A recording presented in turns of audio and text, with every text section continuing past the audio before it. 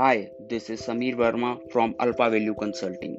You must have seen that the two companies with the same top line and the same bottom line may get different business valuation. Valuing a business is a science as well as an art.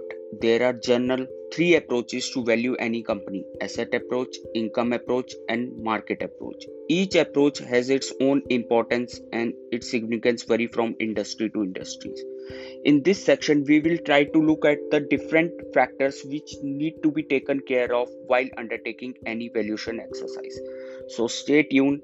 Thank you so much.